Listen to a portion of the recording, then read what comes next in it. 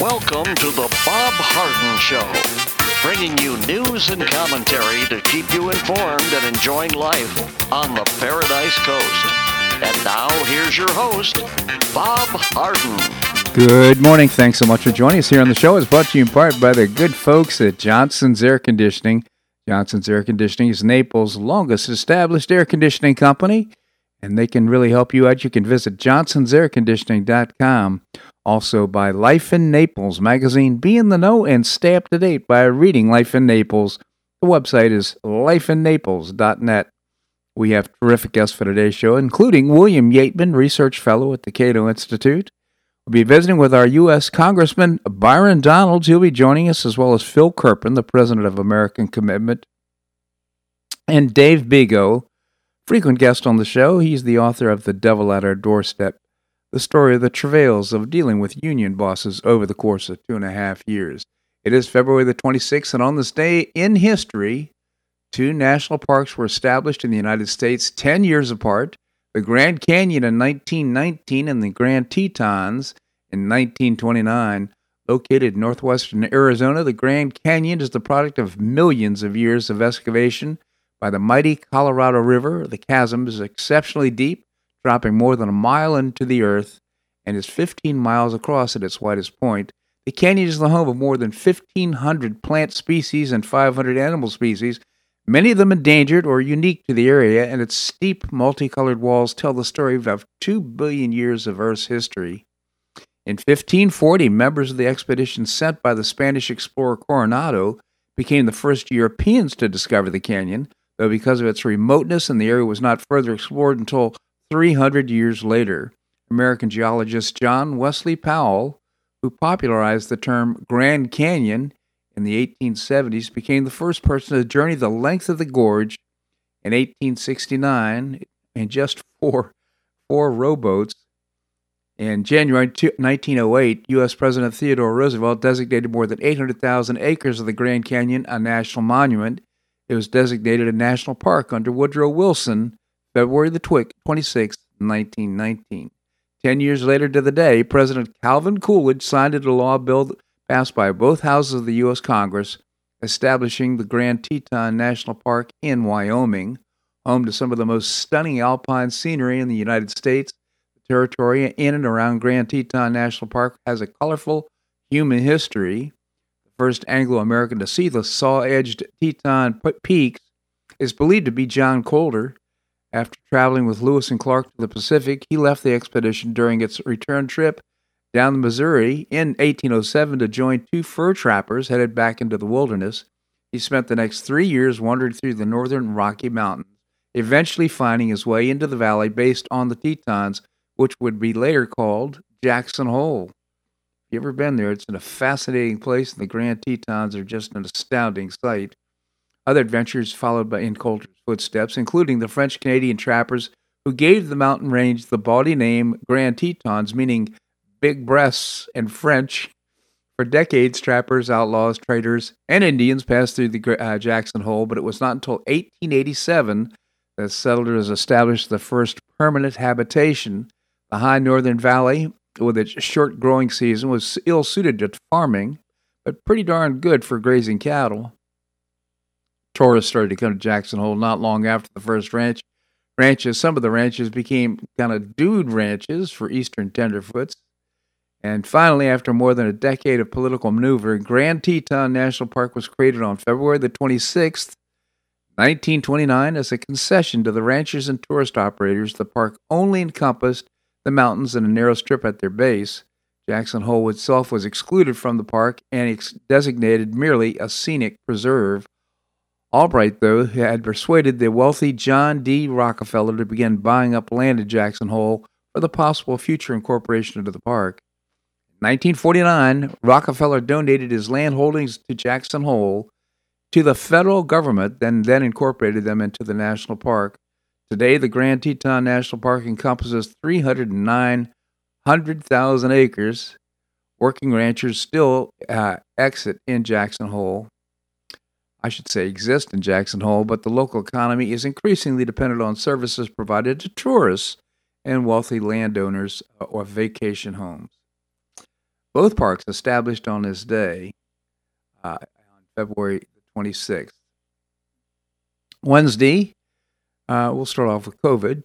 59 COVID patients in Collier County on Wednesday and 42 on Thursday. Boy, the numbers are dropping, aren't they?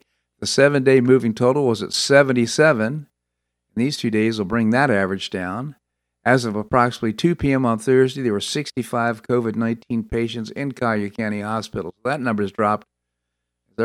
Just a month ago, it was up to about 118 patients. So in other words, we flattened the curve. No concern about healthcare overwhelming the healthcare system here in Collier County. COVID numbers are looking better and better every day.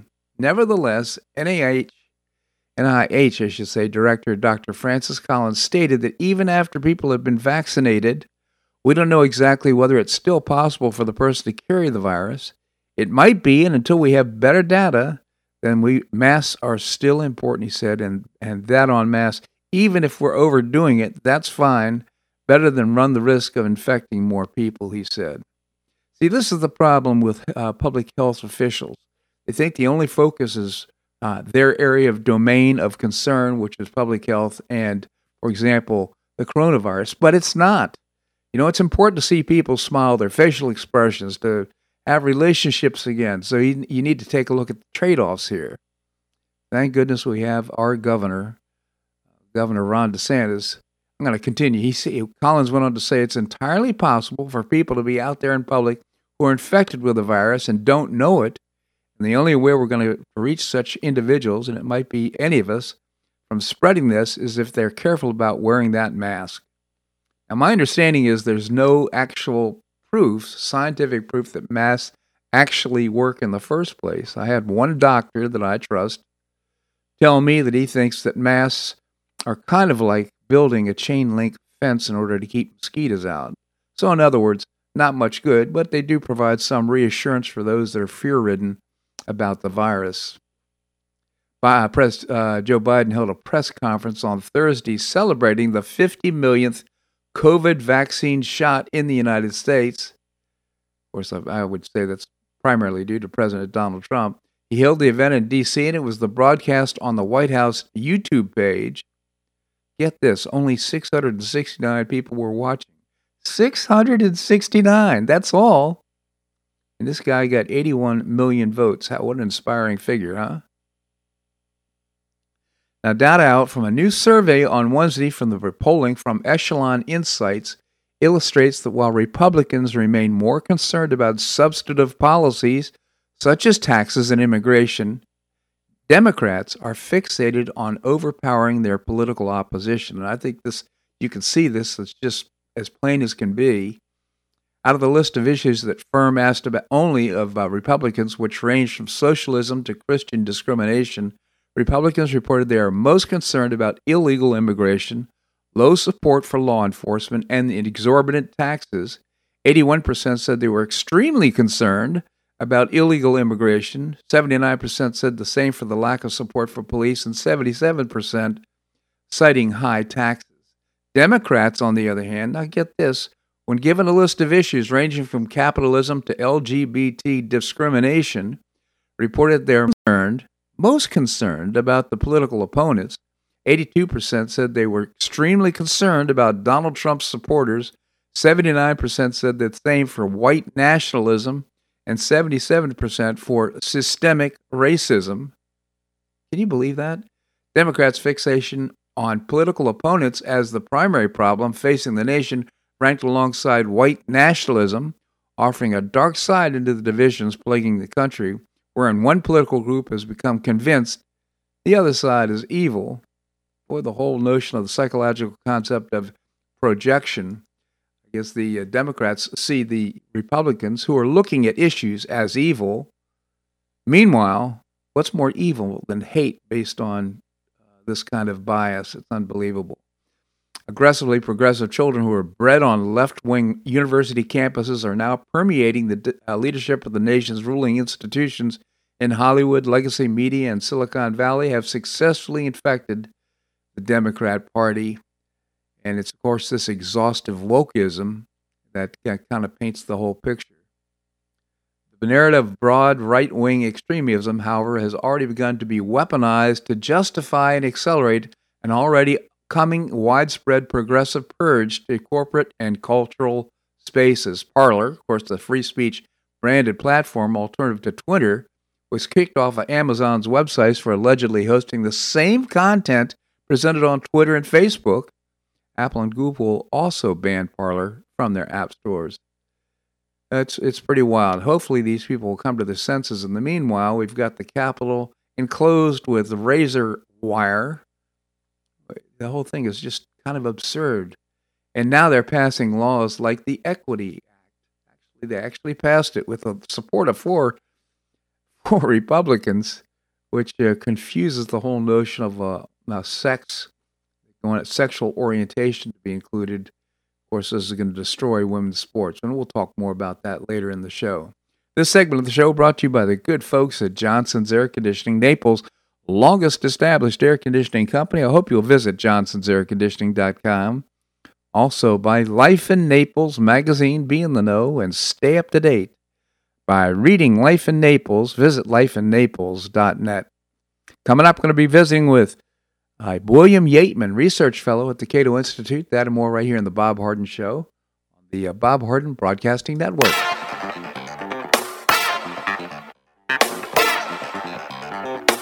Stay tuned for more of the Bob Harden Show here on the Bob Harden Broadcasting Network.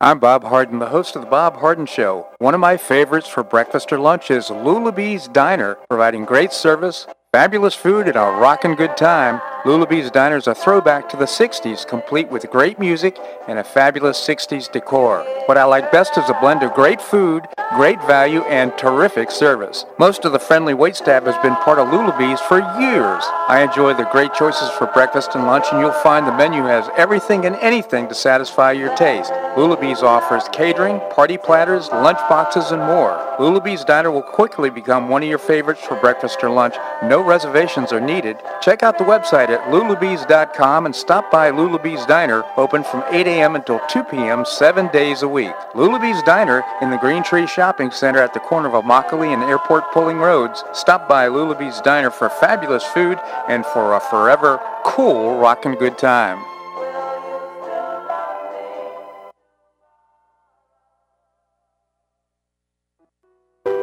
Did you know St. Matthew's House operates the only emergency homeless shelters in Collier County? St. Matthew's House provided more than 500,000 hot meals to those in need last year, and since 2010, 527 men and women have graduated from the St. Matthew's House Justin's Place Addiction Recovery Program. For over 30 years, St. Matthew's House has provided innovative solutions to fight homelessness, hunger, substance abuse, and poverty in Southwest Florida. And you can help St. Matthew's House in this life-transforming work by patronizing the St. Matthew's House thrift stores, Cafe M25, car wash and detailing center, and award-winning catering operations. For more information, visit stmatthewshouse.org. That's stmatthewshouse.org. St. Matthew's House is a 501c3 not-for-profit organization and does not solicit government funding.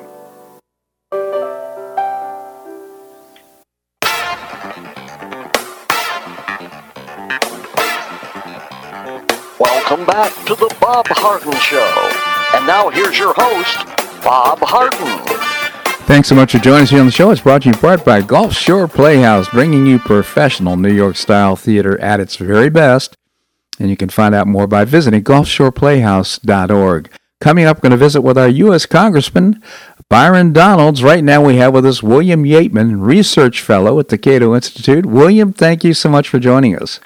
Thank you so much for having me on, Bob. Always a pleasure. Tell us about the Cato Institute. You bet. We're a think tank here in Washington, D.C., and we're dedicated to advancing the ideals of a free society at every level of government. Cato.org is the website, cato.org, terrific organization. So, William, we've got now been kicking around this stimulus package, $1.9 trillion. In the meantime, it looks like there's herd immunity setting in, and it makes me wonder if we even need this package at all. What are your thoughts? That's a very fair question. The House today is expected to vote on the American Rescue Plan, which is the official title of the COVID stimulus. And as you mentioned, it's $1.9 trillion bill. And we discussed many of problems with this stimulus. I mean, but first among them being that hundreds of billions of dollars of the prior stimulus hasn't gone out the door yet. Yep. But more specific to this bill, it's supposedly a COVID stimulus, but it has about $300 billion worth of spending that has nothing to do with COVID, and it has about $700 billion worth of spending that won't go out the door for years, and indeed decades, over the course of a decade. So wow.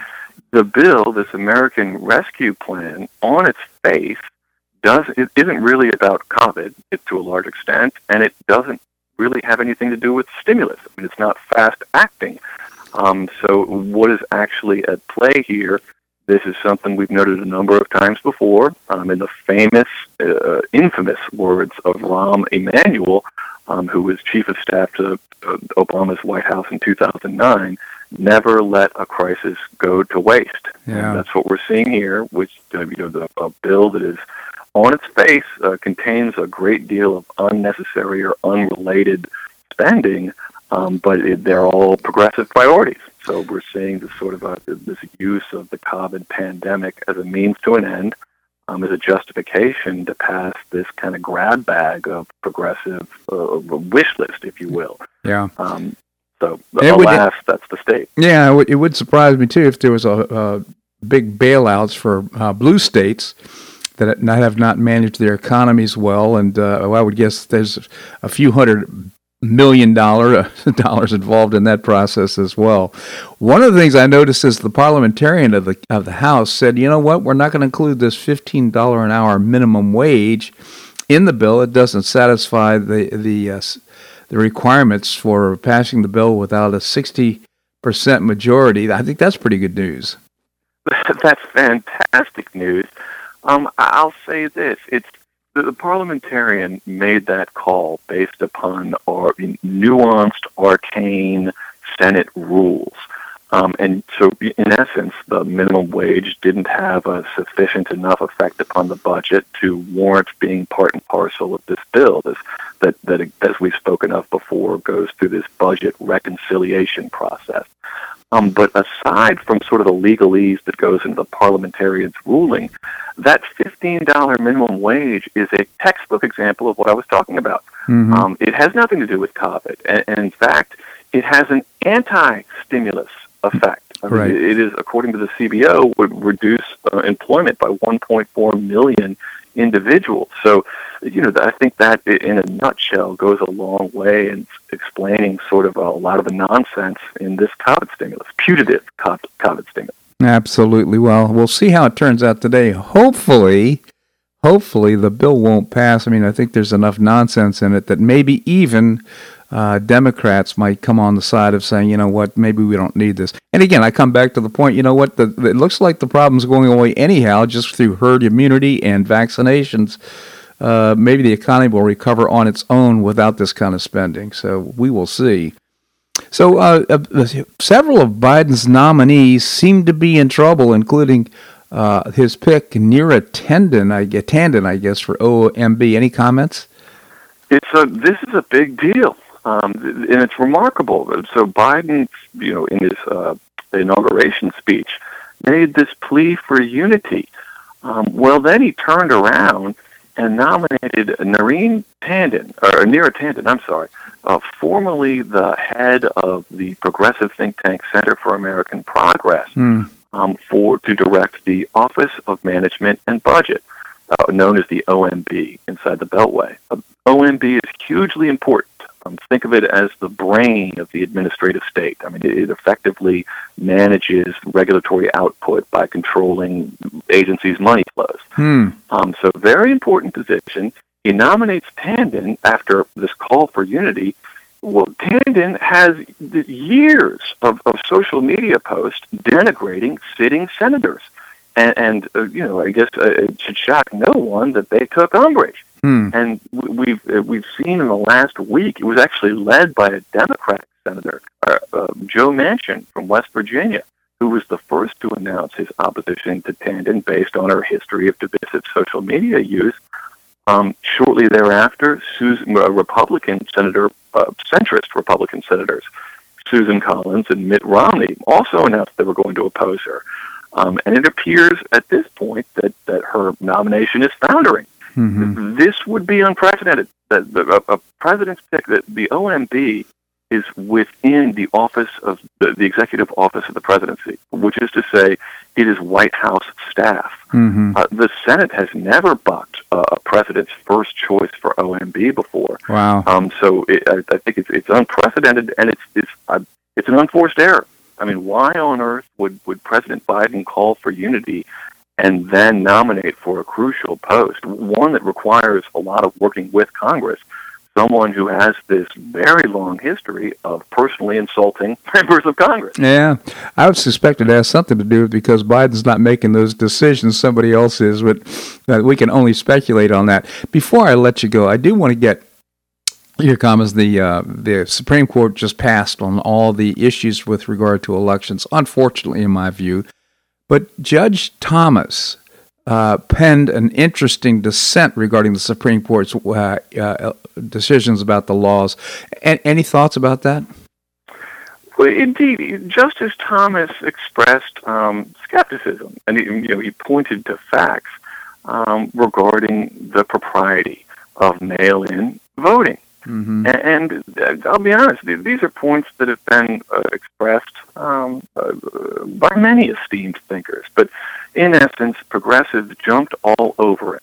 They implied that he was condoning what occurred on January 6th, and that wasn't the case at all. Mm-hmm. So, I think that it's a sad commentary upon, I guess, contemporary politics. We say that all the time, that Supreme Court justice can't raise a question. There's a reason we didn't have mail-in balloting to the extent that we did until this most recent election. And indeed, the cause for its use in this most recent election was the unprecedented pandemic. Mm-hmm. And I just think he was raising a bunch of fair questions regarding, that had nothing to do with January 6th, but nonetheless was tarred and feathered by progressive media, for allegedly condoning what occurred. Yeah. So I don't think, he was joined in by Gorsuch and Alito, I believe. Yes.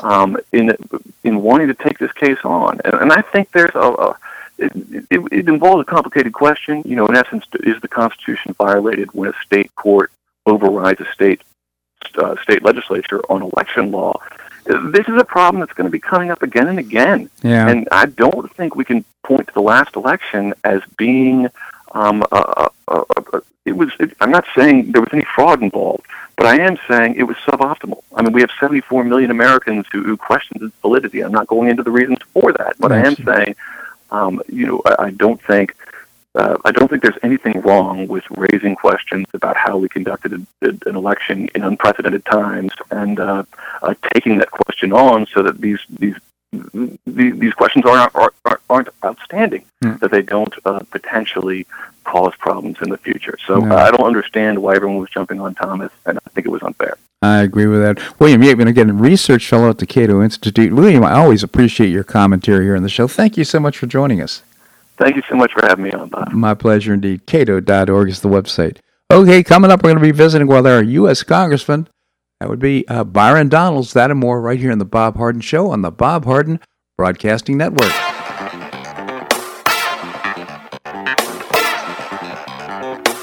Stay tuned for more of The Bob Harden Show here on the Bob Harden Broadcasting Network.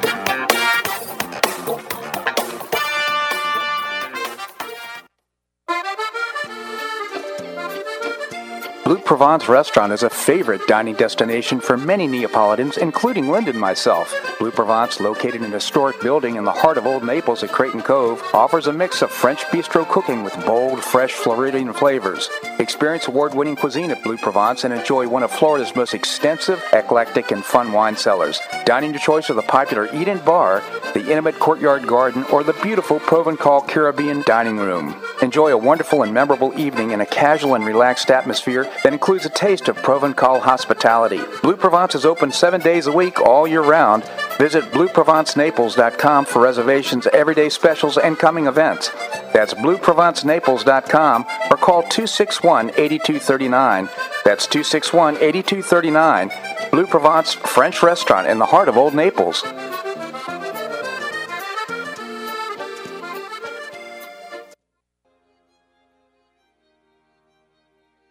Gulf Shore Playhouse is passionately committed to enriching our cultural landscape by producing professional theater to the highest artistic standards and providing unique educational opportunities to folks in a spirit of service, adventure, and excitement. Over the past 15 years, the Playhouse has expanded immensely, outgrowing its current facilities. With dreams of expanding even further in order to better serve the community, broaden the economic impact, and strengthen the cultural fabric of our region, it's time to build and move into a new home. A 44,000 square foot state-of-the-art theater and education center will be built on 3 acres at the corner of First Avenue South and Goodlet Frank Road, allowing Gulf Shore Playhouse to achieve those dreams. To find out more about Gulf Shore Playhouse, this state-of-the-art performing arts center, and about the season's exciting productions, visit GulfShorePlayhouse.org. That's GulfShorePlayhouse.org. We'll see you at the show.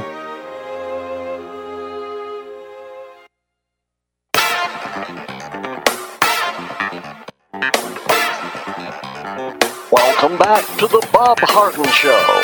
And now here's your host, Bob Harden.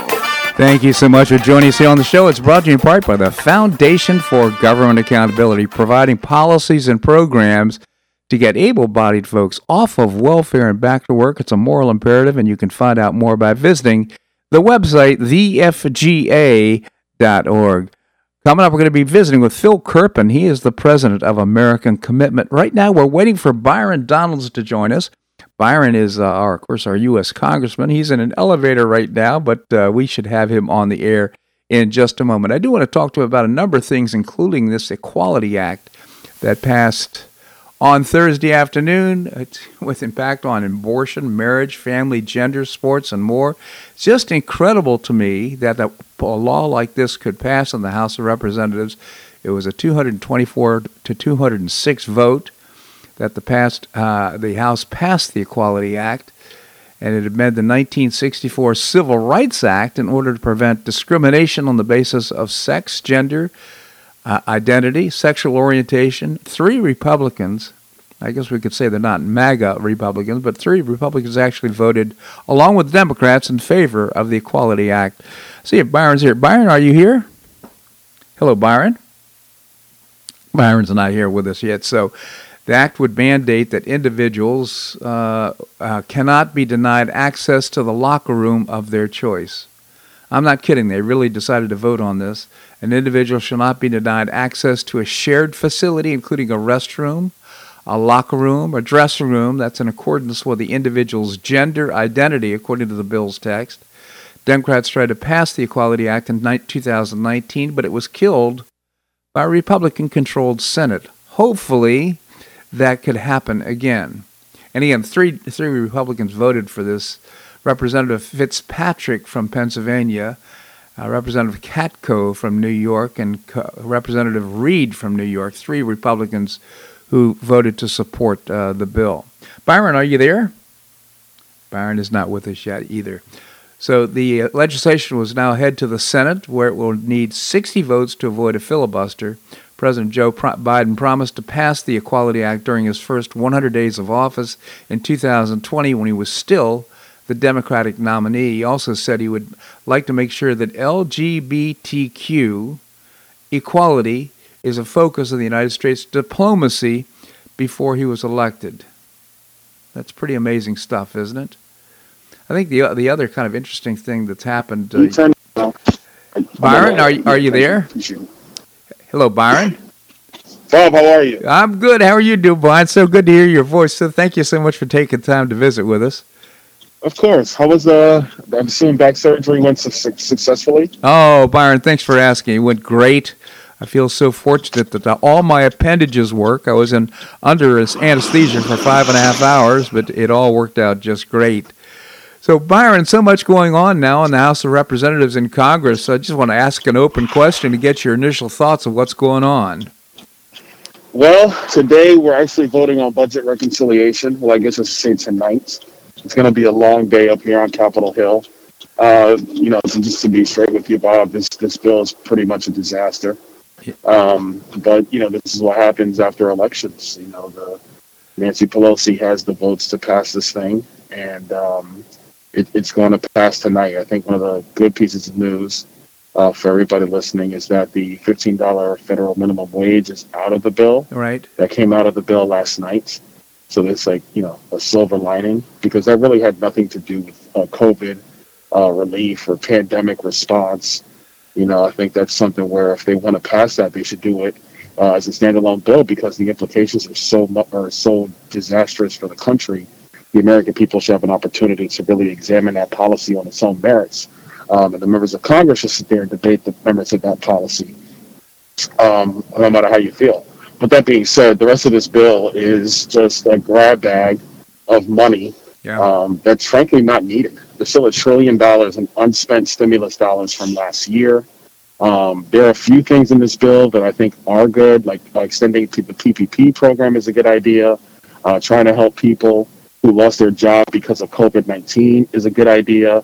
But when you're building bridges from Buffalo to Canada, when you're building underground railroads in Silicon Valley, these are things that are in this bill, and it's a tragedy that the Democrats are using the pandemic as an excuse, frankly, to pass their wish list of ideas that they can never pass in normal or in regular sessions. So let me come back to the point that you made.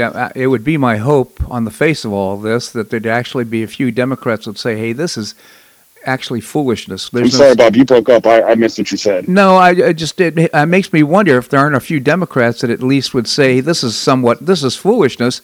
But I think I heard you say that Nancy Pelosi actually has the votes to pass this in the House. Well, there are Democrats who believe that. The problem is that when they're in their re-election fights in 2022, they'll get no help from Nancy Pelosi. I mean, one of the things that people have to understand is that the DCCC pumps millions of dollars into these battleground districts, like millions of dollars. Mm-hmm. They dump millions of dollars in. The House Majority Fund that they have pumps millions of dollars in. These members can't raise that kind of money on their own, and so the way Nancy Pelosi keeps them in line is by pumping millions of dollars into their races to get them reelected. It's really that simple. Like, that's really what happens up here. And so these members know that they can't stray. They can't walk too far away from Pelosi, or they're not going to get help in their re-elections. So in other words, no doubt, whatever the agenda might be, because she's got that strength and that power, she'll probably be able to pass anything that Joe Biden sends her way. Byron? We may have lost Byron. It wouldn't surprise me. He's on right now is making critical arguments about these policies and just how bad they are, number one. How they only serve a segment of the population, number two, and it really, putting a lot of the focus and onus on battleground Democrats and Democrats like Joe Manchin to actually somewhat be the voice of reason in this whole thing, because this bill is frankly, Bob, it's just not needed. Mm-hmm. We probably could do a $600 billion bill and have the same effect on COVID-19 that we have spending $2 trillion. Yep. No question about it. Do you have hope in the Senate that these bills will not make it through? I'm sorry, Bob, you're breaking up. What did you say? I'm thinking also about the Equality Act that passed yesterday. But is there a chance that the Senate's going to not pass these and they won't make it through? Yeah, I don't think the Equality Act is not going to pass in the Senate. I don't think that's going to get through. Simply put, the Equality Act is really the Inequality Act. It actually puts women behind the eight ball for all of the talk that the feminist movement did in America, the women's suffrage movement did in America. The fact that, yes, people should have the ability to just to earn their living and do their things in harmony and peace. The Equality Act undoes a lot of those protections. Furthermore, if you're a young girl in America, you actually have less protections, not more, after this bill is if it's signed into law. I don't think it passes the Senate. It's one of those measures where, we opposed it very strongly. But the reality is that I don't think the Senate's going to pass it, and I hope that stays true. Well, again, Byron Donalds, our U.S. Congressman. Byron, I just genuinely appreciate you taking time to come on the show with us. Any comments or thoughts for our listeners and your constituents before I let you go? Well, I'm actually, tomorrow morning, I'm heading down to CPAC. I'm going to be speaking there. Fabulous. It's going to be a really good time. And, I really just want everybody back home to just stay vigilant, stay focused on what's happening up here on Capitol Hill. It's just, there's frankly just a lot of bad policy moving through the House right now in particular. But we're going to continue to fight hard and just stand for common sense policies and smart budgets. I mean, that's really where we're standing on right now. We're trying to bring some sanity to Washington, D.C. Well, we're just so grateful that you're there, Byron. Thank you so much for joining us here on the show. All right, Bob, take care of that back, and I'll talk to you soon. All right, thanks so much, Byron. What a good man. I'm so grateful that he's in Washington, D.C., representing us. He's articulate, he's smart, he's got a spine and a backbone, and he'll stand up for what's right. All right, coming up, we're going to be visiting with Phil Kerpen. He's the president of America Commitment. We're going to do that more right here in the Bob Harden Show on the Bob Harden Broadcasting Network.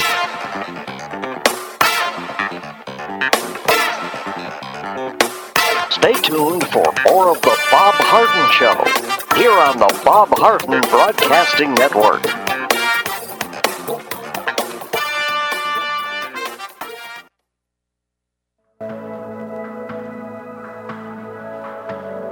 Do you suffer from joint pain in your shoulders, hips, or knees? I was suffering from debilitating pain in my knees.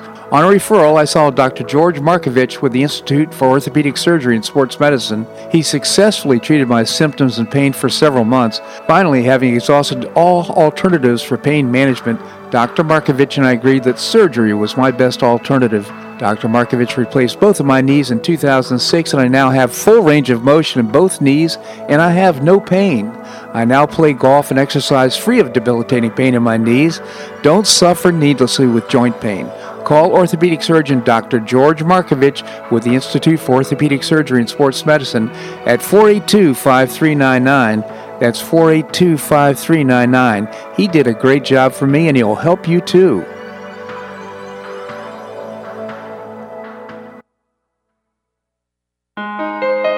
You listen to The Bob Harden Show, so why not market your company to our loyal listeners? Ads are played live on each show and then archived so listeners can hear the show and your ad at their convenience. Each advertising package includes a banner on bobharden.com with a link to your website at no extra charge. Join Lulabee's Diner, Johnson's Air Conditioning, Blue Provence, and many others who advertise on the show. Call me at 598-3889, that's 598-3889, or send an email to bobharden@hotmail.com to design an ad program that's just right for your business and your budget. You'll be pleasantly surprised at the cost and the value. Several advertisers have been with me for years. Find out why by calling 598-3889 or send me an email to bobharden@hotmail.com. You'll be glad you did.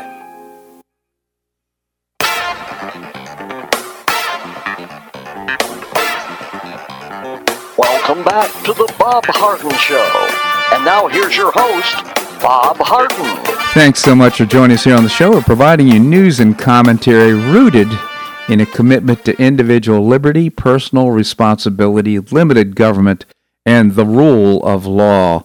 Coming up, we're going to visit with Dave Bigo, the author of The Devil at Our Doorstep. Right now, we have with us Phil Kerpen. He is the president of American Commitment. Phil, thank you so much for joining us. Hey, great to be with you. Thank you, Phil. Tell us about American Commitment.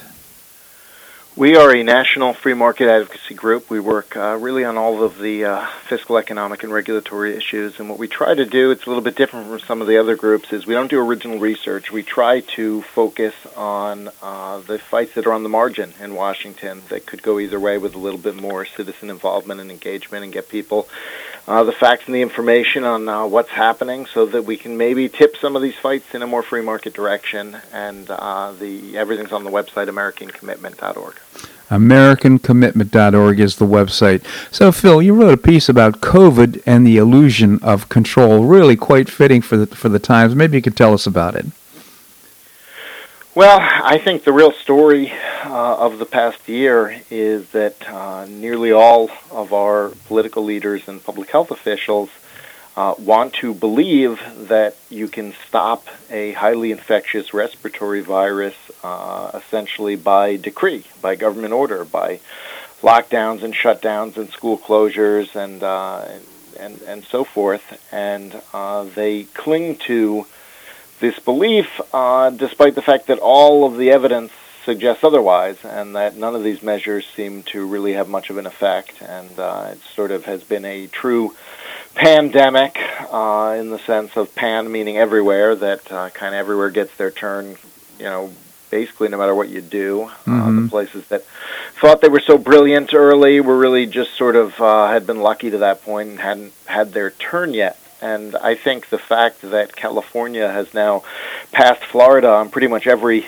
COVID metric, despite 10 months of continuous lockdown, pretty much says that all of the measures that we were told are so effective do essentially nothing. Yeah, absolutely. And we're so fortunate here in Florida that our governor has basically said, you know what, we're going to allow our citizens to make good decisions on their own behalf and for their neighbors. I'm sure they'll make good decisions, so we're just not going to have lockdowns here in Florida.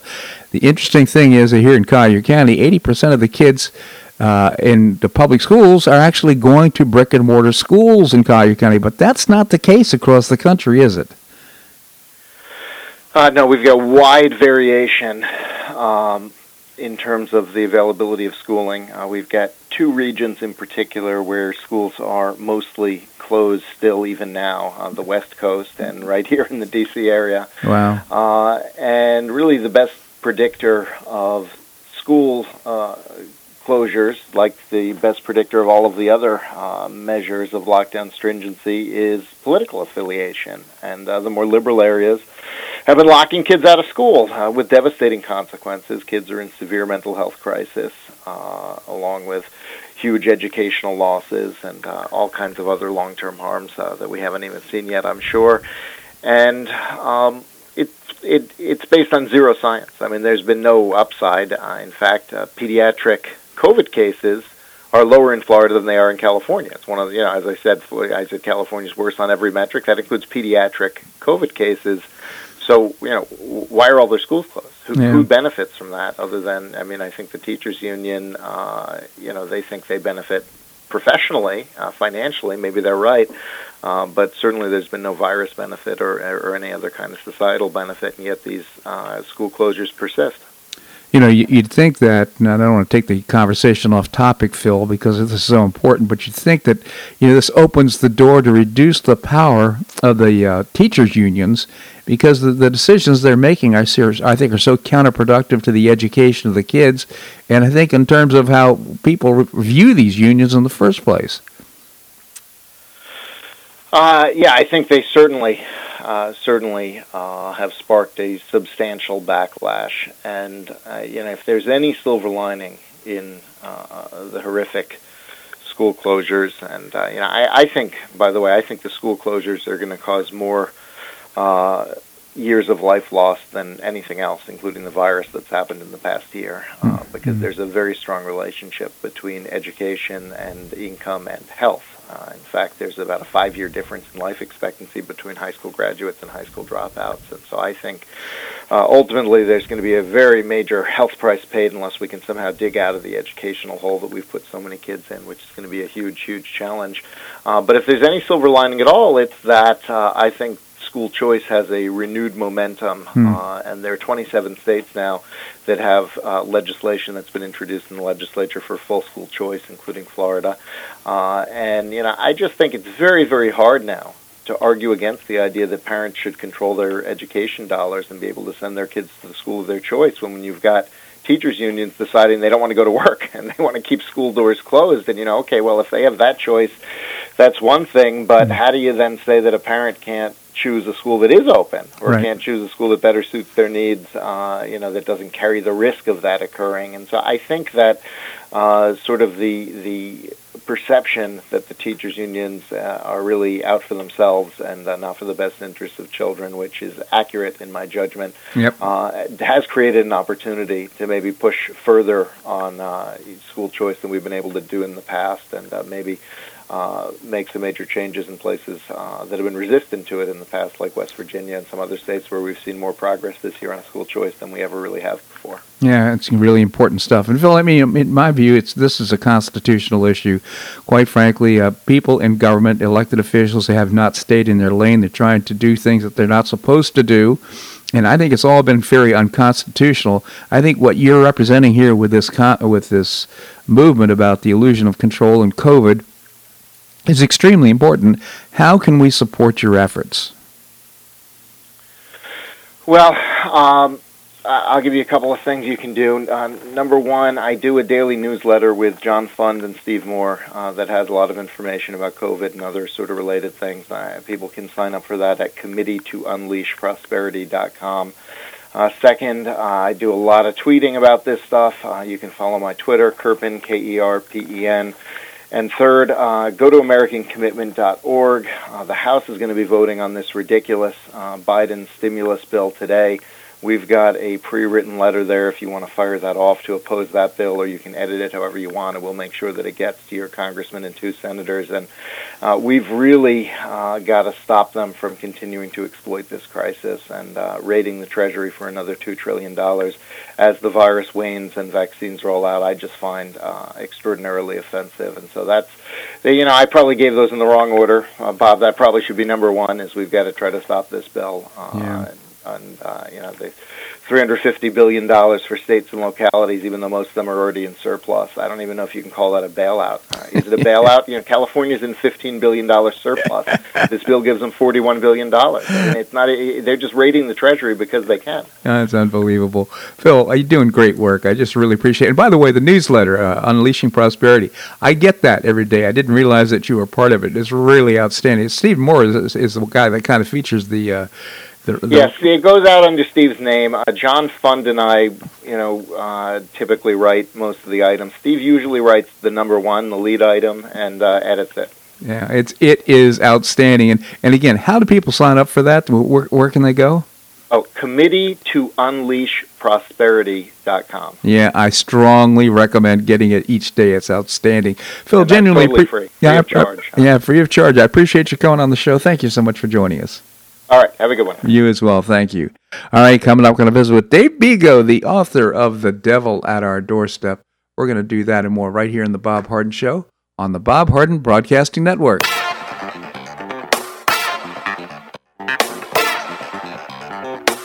Stay tuned for more of The Bob Harden Show here on the Bob Harden Broadcasting Network.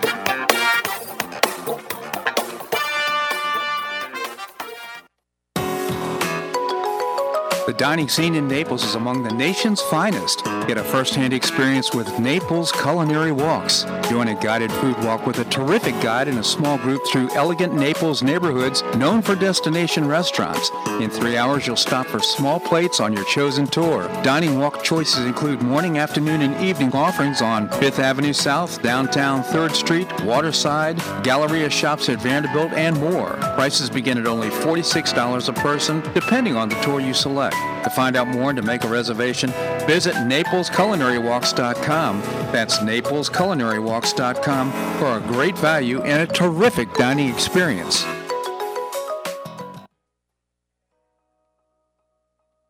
Do you have an extra auto you'd like to donate to charity? Maximize your tax deduction, support your favorite charity, and help a local child in need by calling Naples Auto Donation Center. Naples Auto Donation Center is a not-for-profit licensed car dealer. Just call NADC at 692-9840 and they'll take it from there. You get a properly documented tax deduction for whatever the vehicle actually sells for. Your designated beneficiary charity gets half the profit after fix-up costs, and the net revenue generated by NADC goes to Friends of Foster Children to provide tutoring, and other enrichment activities for foster children the government doesn't provide. And NADC is also one of the few places in Collier County that sells inexpensive cars that actually run to folks who would otherwise not be able to afford one. It's a real win-win. Call Naples Auto Donation Center at 692-9840 or visit the website nadckids.com. You'll be glad you did.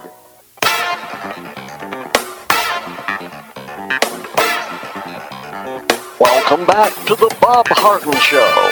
And now here's your host, Bob Harden. Thanks so much for joining us here on the show. I want you to check out Choice Social. It's a new, refreshing social networking platform. The originators are right here on the Paradise Coast. You can check out choicesocial.us. Really quite interesting and good. Choice Social is the app found on choicesocial.us. We have with us, as I mentioned before the break, Dave Bego, the author of The Devil at Our Doorstep.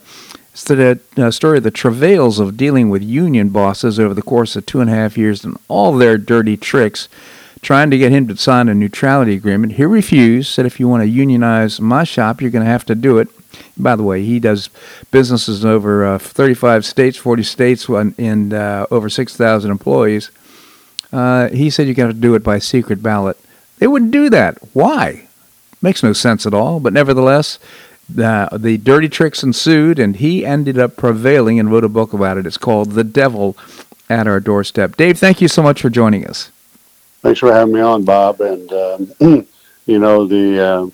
as I wrote in my book, they wanted to have me sign a neutrality agreement that would take our employees' rights away to a secret ballot election. And that's one of the things that the Biden administration is kind of trying to get put into place legally now, called the PRO Act, and which would go back to what the union tried to do to me. Card check where you sign a neutrality agreement, there's no election, and they just get a bare majority of your employees to sign a union card, 50% plus one. And to facilitate that, you'd have to give a list of all your employees and their home addresses so they could go to their homes and intimidate them into signing the cards. And this is one of the top priorities of the Biden administration. Yeah, their priorities are unbelievable. This Equality Act that passed yesterday makes absolutely no sense. Taking away our gender identity is making it part of and now this $1.7 trillion stimulus package that they plan on passing, and then add on that what you just mentioned, which is to try and unionize everybody in the country, which simply creates a flow of funds into the Democrat Party from union members right into the Democrat Party in order to start the process all over again. Well, that's exactly right. And, some of the other things that the Biden administration is doing is very concerning. They just removed the existing NLRB general counsel and replaced it with the previous regional director of Region 13, which is Chicago. His name's Peter Orr.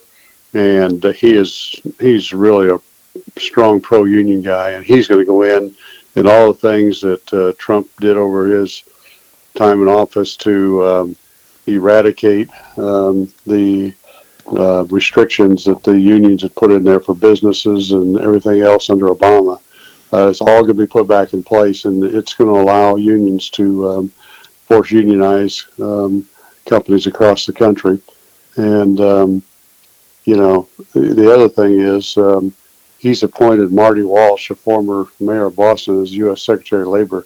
This guy used to be part of the unions back in his day, and he's actually been pointed out as money laundering fraud and stuff like that with the unions. And this is the type of thing we're going to start seeing. Yeah, it's just so unfortunate.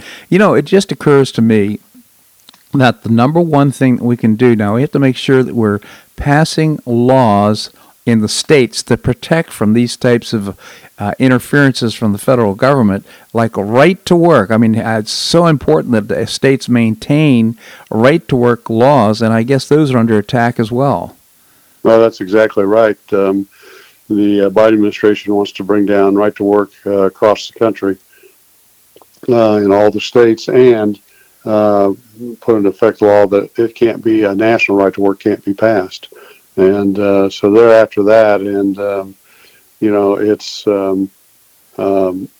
the other thing is they're going for this $15 minimum wage, and Biden's already written an executive order approving that for federal employees. Of course, federal employees, all federal employees, are union members. They've been forced unionized for many years, and he's just pushing things up for everybody. And again, it goes back to the unions because their union dues will go up, the money they get, and they're going to use it for the Democratic Party. Now, it's out of curiosity, wasn't there a Supreme Court case saying that government employee unions that you did not have to participate if you didn't want to participate in a government union? Yeah, there was, and but the problem is behind the scenes, the union bosses and that they intimidate the people so much, very few drop out. Really? I just can't understand that because, their benefits are going to be the same irrespective of whether they participate in the union or not. So the union provides absolutely no value to federal employees, yet they continue to go ahead and pay the union dues? Yeah, unless they go and say they want to be opted out of the dues payment. But a lot of them, they've had, a fair share that have opted out. But a lot of them haven't because they are being intimidated by the union bosses. Yeah, that makes sense. Indeed. My understanding is it's actually a mirror process that there's actually people who are on the federal payroll who are doing nothing but union work and trying to organize unions up in the federal government.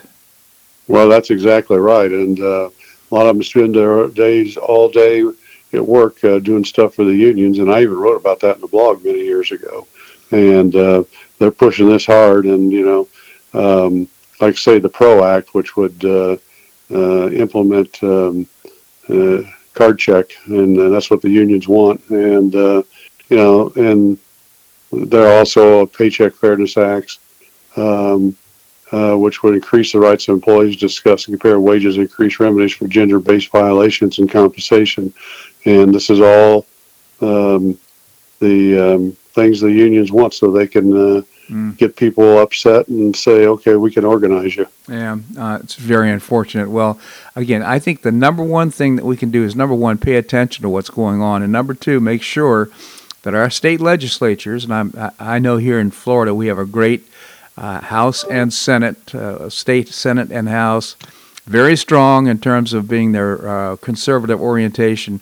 Make sure that we pass bills that protect us from the intrusion of these types of rules and laws coming down from the federal government. I suspect it's the same in Indianapolis as well.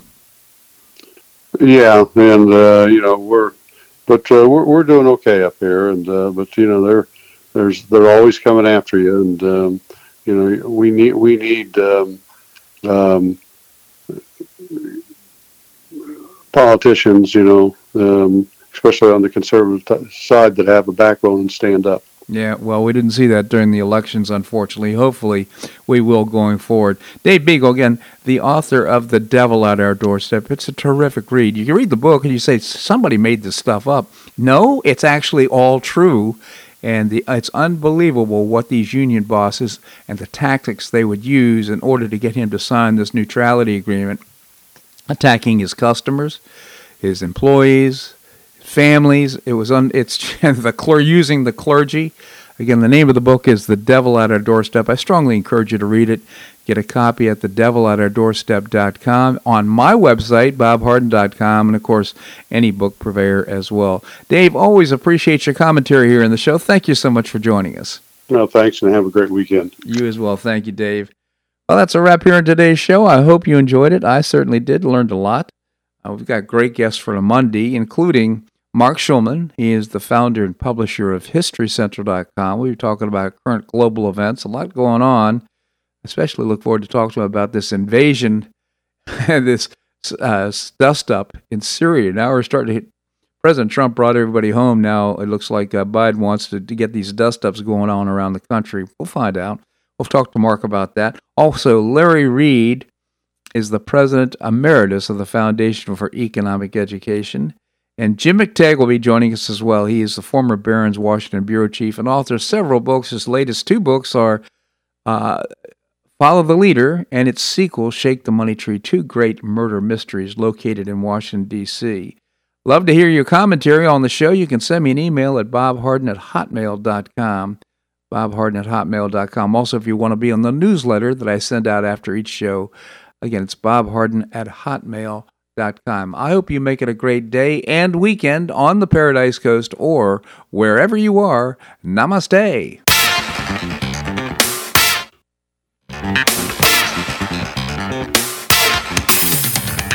Thanks so much for listening to The Bob Harden Show on the Bob Harden Broadcasting Network. For more information and audio files of previous shows, visit www.bobharden.com.